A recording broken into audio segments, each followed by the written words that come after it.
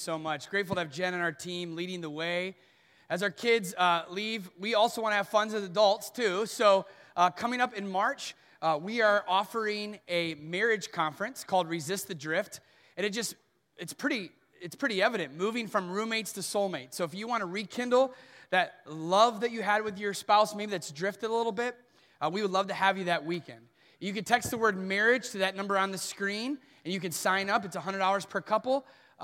And all of this information is in your welcome program. The QR code for camp, all of these things are in there so you can see it. But we would love to have you at the marriage conference. I know my wife and I are really excited to go as well. And finally, I want to tell you about this amazing opportunity for Huron Schools. Beth Fisher has been leading what we call Adopt a School, which is through Dr. Tony Evans, who you may have heard on Moody Radio if you listen to him. And he's been really instrumental in partnering with schools to be able to just show people the love of God just by serving them. And so Beth is meeting with anybody in C2, which is across the way, who wants to come alongside and partner with Huron. That's the only school around here that's doing this, and they're doing such a great job. And some of the things that they need are reading with students, tutoring, joining students for breakfast, just to encourage them and get to know them. A lot of students that come to school, they're sad and down because of life. Maybe be a great partner for them. Committing to pray for a classroom, praying after school in the building 3 times a year, donuts and devotions with staff members. You can lead a devotion if you want. And then things they are dreaming about, mentorship, teacher encouragement, helping students with test preparation, and starting a club and sharing your special interests with them. And so if that's something that God's leading you to do, it's just such a great way to partner with the schools and just to show people, hey, we're a church for the community. So make sure to head over to C2 afterwards and see Beth, okay?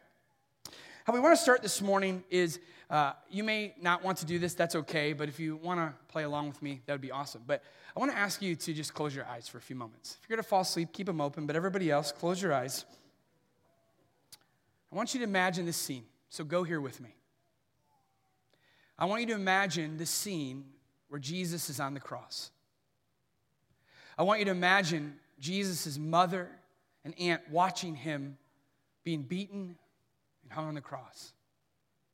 I want you to imagine the soldiers beneath Jesus. They are mocking him, gambling over his clothes, acting like he's just another person. I want you to imagine the crowd growing and growing as they try to figure out who is this King of the Jews. As you're there, the gospel writer John says Jesus knew that his mission was now finished. And to fulfill the scriptures, he said, I am thirsty. A jar of sour wine was sitting there, and so they soaked a sponge in it, put it on a hyssop branch, and held it to his lips. When Jesus had tasted it, he said, it is finished. And he bowed his head and gave up his spirit. Keep your eyes closed. What do you see?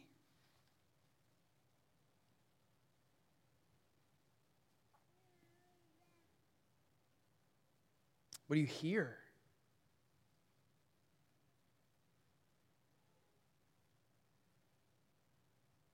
What do you feel?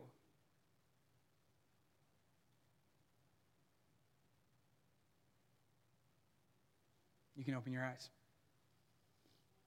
As Paul's writing a letter to the people in the Galatian churches, he's reminding them of this scene. And he's going to tell them, as you'll see in a moment, that it's so easy to forget about this scene.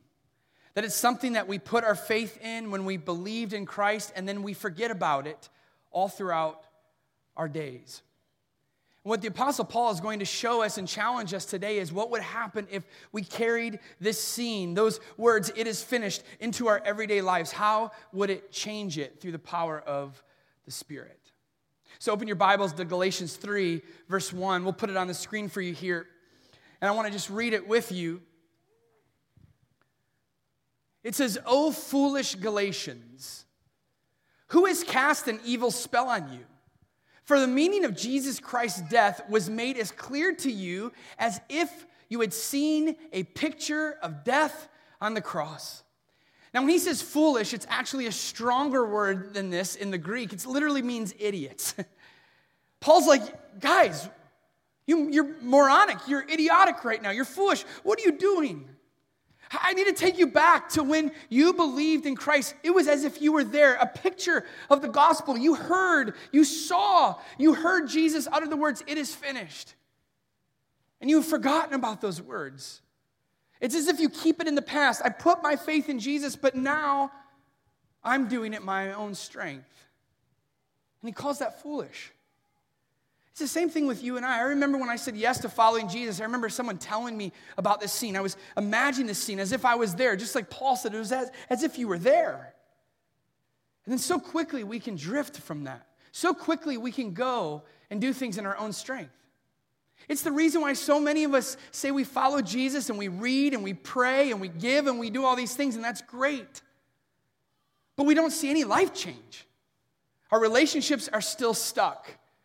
We're still in the same sin. We keep falling into temptation. We keep doing the same things over and over again. Even though we believed in Jesus, it's as if we stop believing in the power of the cross. And so Paul, he goes on to say this. Let me ask you this question. Did you receive the Holy Spirit by obeying the law of Moses? Of course not. You received the Spirit because you believed the message you heard about Christ. He reminds them about how they used to approach God. They used to follow the law. They used to obey the rules. And he said, how did that work for you? Where did it get you? You received the Spirit of Christ, not when you followed the rules and did the right things, but when you trusted in what Christ did. When you heard the words, "It is finished," that's when you and the Holy Spirit came together, and he is now living in you and through you. Now, I know that can seem really mystical and weird, the Holy Spirit. Now, Paul is going to expound on the Holy Spirit throughout the rest of Galatians, but just for a few moments, let me explain to you who the Holy Spirit is. The Holy Spirit is a Trinity. It's part of the Trinity, I should say. It's God is one, but God is also three persons in one: Father, Son, and Holy Spirit. And so often we talk about the Father and we talk about Jesus, but we rarely talk about the Holy Spirit. And yet it's Jesus who said, "It is good for me to leave." Like, I know we have a great relationship here, but I need to go. And they're like, "Don't go, we need you." And he's like, "Don't you worry. I'm going to send somebody, an advocate for you, a friend to you, someone to lead your life that will not only lead the body of Christ, but will lead you individually." And it's the Holy Spirit. And he will empower you. He will help you do things you never thought you could do. He will help you love people you never thought you could love. He will help you forgive people you never thought you could forgive. He's going to help you become the person that you were always meant to be, which is the greatest version of yourself, which is becoming like Christ.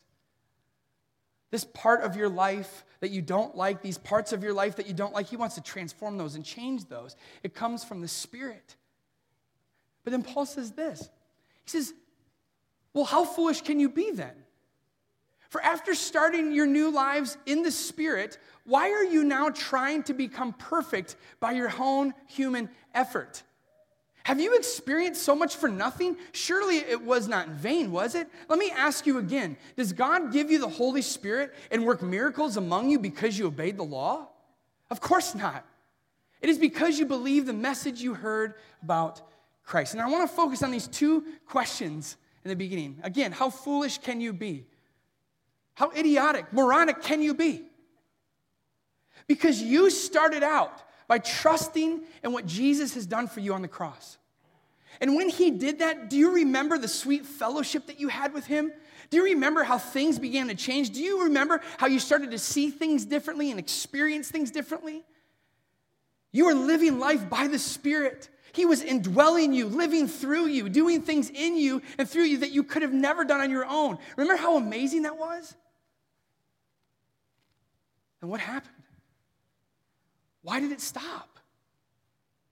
Why did you stop living by the Spirit? And Paul says here, instead going by your own human effort.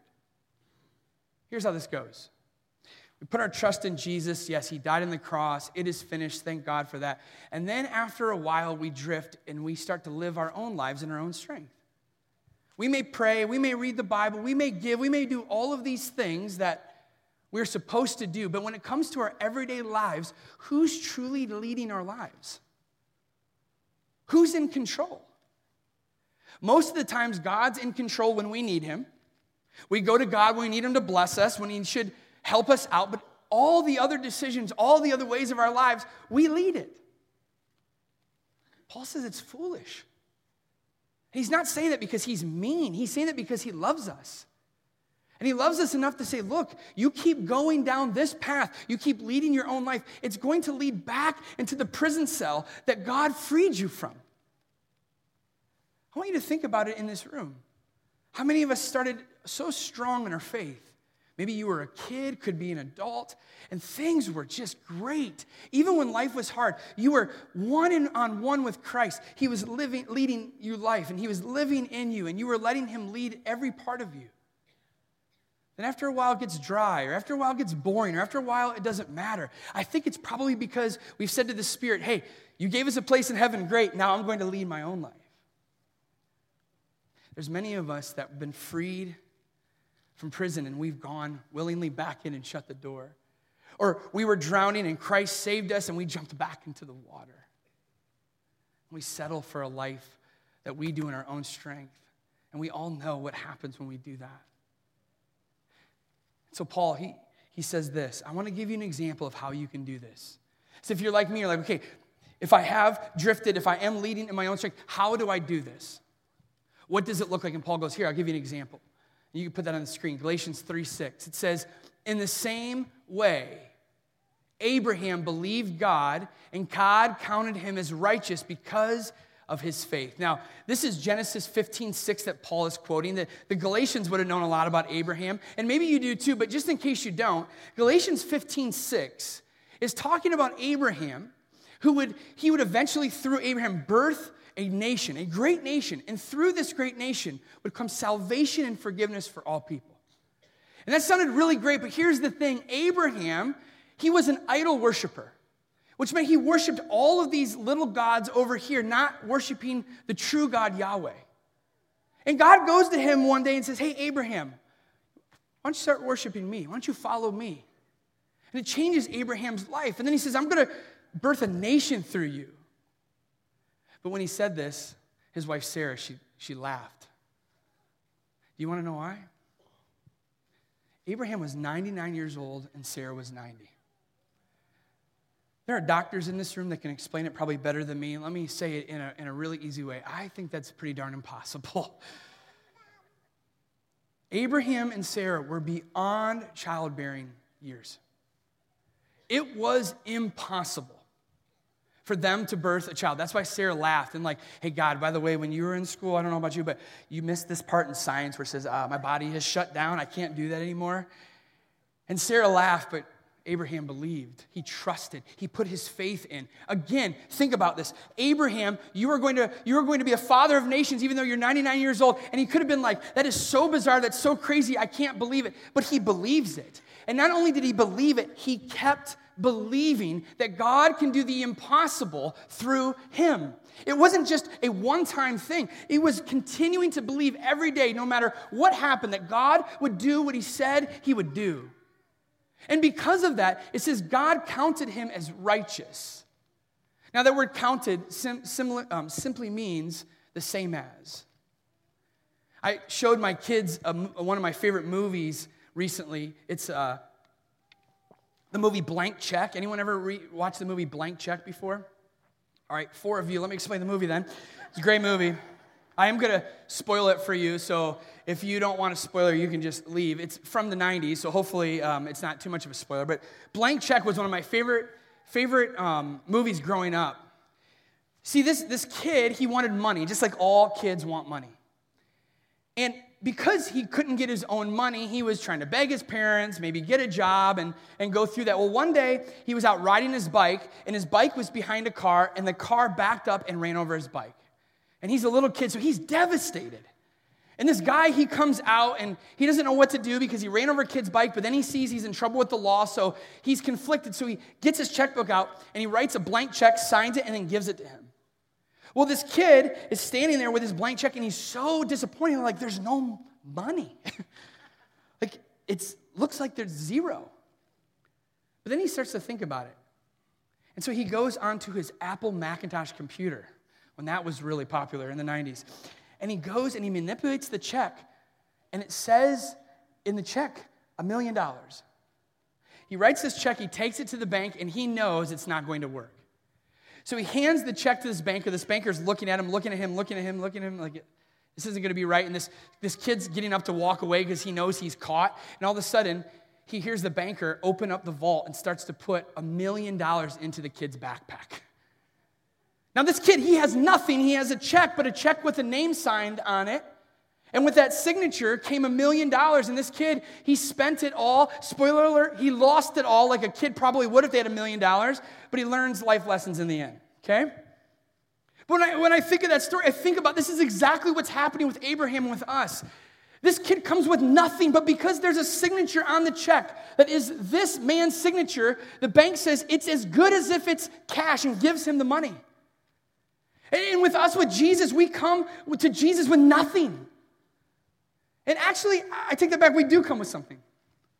We come with our past, we come with our guilt, we come with our shame, we come with things that we wish we didn't do, and when we give those to Jesus, in return, he gives us himself. His name is on the check, and because of that, he gives us everything, and he gives us this title of righteousness, which is a title that Jesus himself has. We get that title, and with that title changes our whole identity. We have everything that we need in God because of Christ, because he gave us what we didn't deserve. We came with nothing, and God, he gave us everything, and that changes everything. And Abraham, he believed God, he trusted God, and kept trusting him day by day. And then, of course, because Abraham believed, his old body was given the ability to reproduce, and through Abraham, all the way through the nations, came a man named Jesus, who hung on the cross, who for all eternity whispered the words, "It is finished." Meaning the old life that you lived is gone. It's finished. Now new life is available to you. All of these things happened with a man who believed God and kept believing God. It wasn't a one-time thing. This was a daily grind of trusting God when people laughed, when people made fun of him, when it seemed impossible. He kept trusting every day. Just like Abraham, if we ask the question, what does he actually accomplish in his own strength? He accomplishes nothing in his own strength. He can't do anything. But he comes to Christ, and through him, through God, he can do everything. And it's because of the words that Jesus uttered for us, "It is finished." This is not a one-time thing where we say yes to following Jesus and we forget about that. It has the power to defeat sin and the power of sin in our life so that we can become the very people that we want. But like Paul said, if you're going to do it in your own effort, good luck. It's foolishness to ever think you can do that. But you let the Spirit lead your life, look out. You keep trusting him like Abraham did day by day, it will change things and you will become a different person. And so I'm going to invite the worship team out just to lead in a song, but before we do that, I just want to go through just a few scenarios of what happens if you live life by your own effort or through God's Spirit. In your marriage or even in your singleness, you approach it in your own strength, especially in your marriage, then you're going to be like me at times. That when I am truly calling the shots and I'm in control, I treat Paula sometimes like an enemy. And not like my beloved, my favorite person in the world, my wife. But when I am truly following the Spirit and I'm surrendering myself to him, I can serve my wife and love my wife unconditionally. It doesn't matter how she treats me, because it's not about that. I can see her through God's eyes. Same thing in your singleness. When you approach it through your own effort, you're going to always be striving for the next person or for the perfect person. But if you can live through God's Spirit, you realize that all you have is in God. Paul even said, I would rather remain single. Probably because marriage is hard, but also because he developed this sweet intimacy with Christ as if he is his own spouse. To overcome temptation. You and I know we're going to change tomorrow. Tomorrow never comes in our own strength. Just talked to someone after the 9 o'clock service. She's back in the area. She was addicted to drugs, but she's back with her grandparents, and she told me, I can't do it on my own. I have to do it with help. I have to do it with God. And you should just see the radiant face that she had. I was so proud of her. She tried it on her own. She said she failed a lot, but Christ is helping her more than she could ever imagine. To follow God's will for our lives, we know if we have a choice where we want to go, we will go that way, even if God says no. But if you're like me, every time I've gone against God's will in my own life, it has gotten me in places where I wish I'd never been. Now, God's a redeemer, and he can get us back, but it's so much easier to just to say yes to where God's saying yes and to say no where he says no. Or to share about Jesus at work. If you're really living in your own strength, you're going to be an undercover Christian, where you're going to go to church, and it's going to be very private. But if you're living through the Spirit, you will talk about Jesus because you know he is the key to eternal life, and you want everybody to know it. And if people think you're crazy, if people think whatever about you, you don't care because your worth is in Christ because you are his righteousness. See how that works? It's your identity now. You don't have to find it in somebody else. You find it in him. Or to trust when things are uncertain, or to find joy in the difficulty of life. I'm thinking about my friend Todd right now, Todd and Lisa battling this horrible situation with Carter. Getting texts this weekend from him of how hard it has been.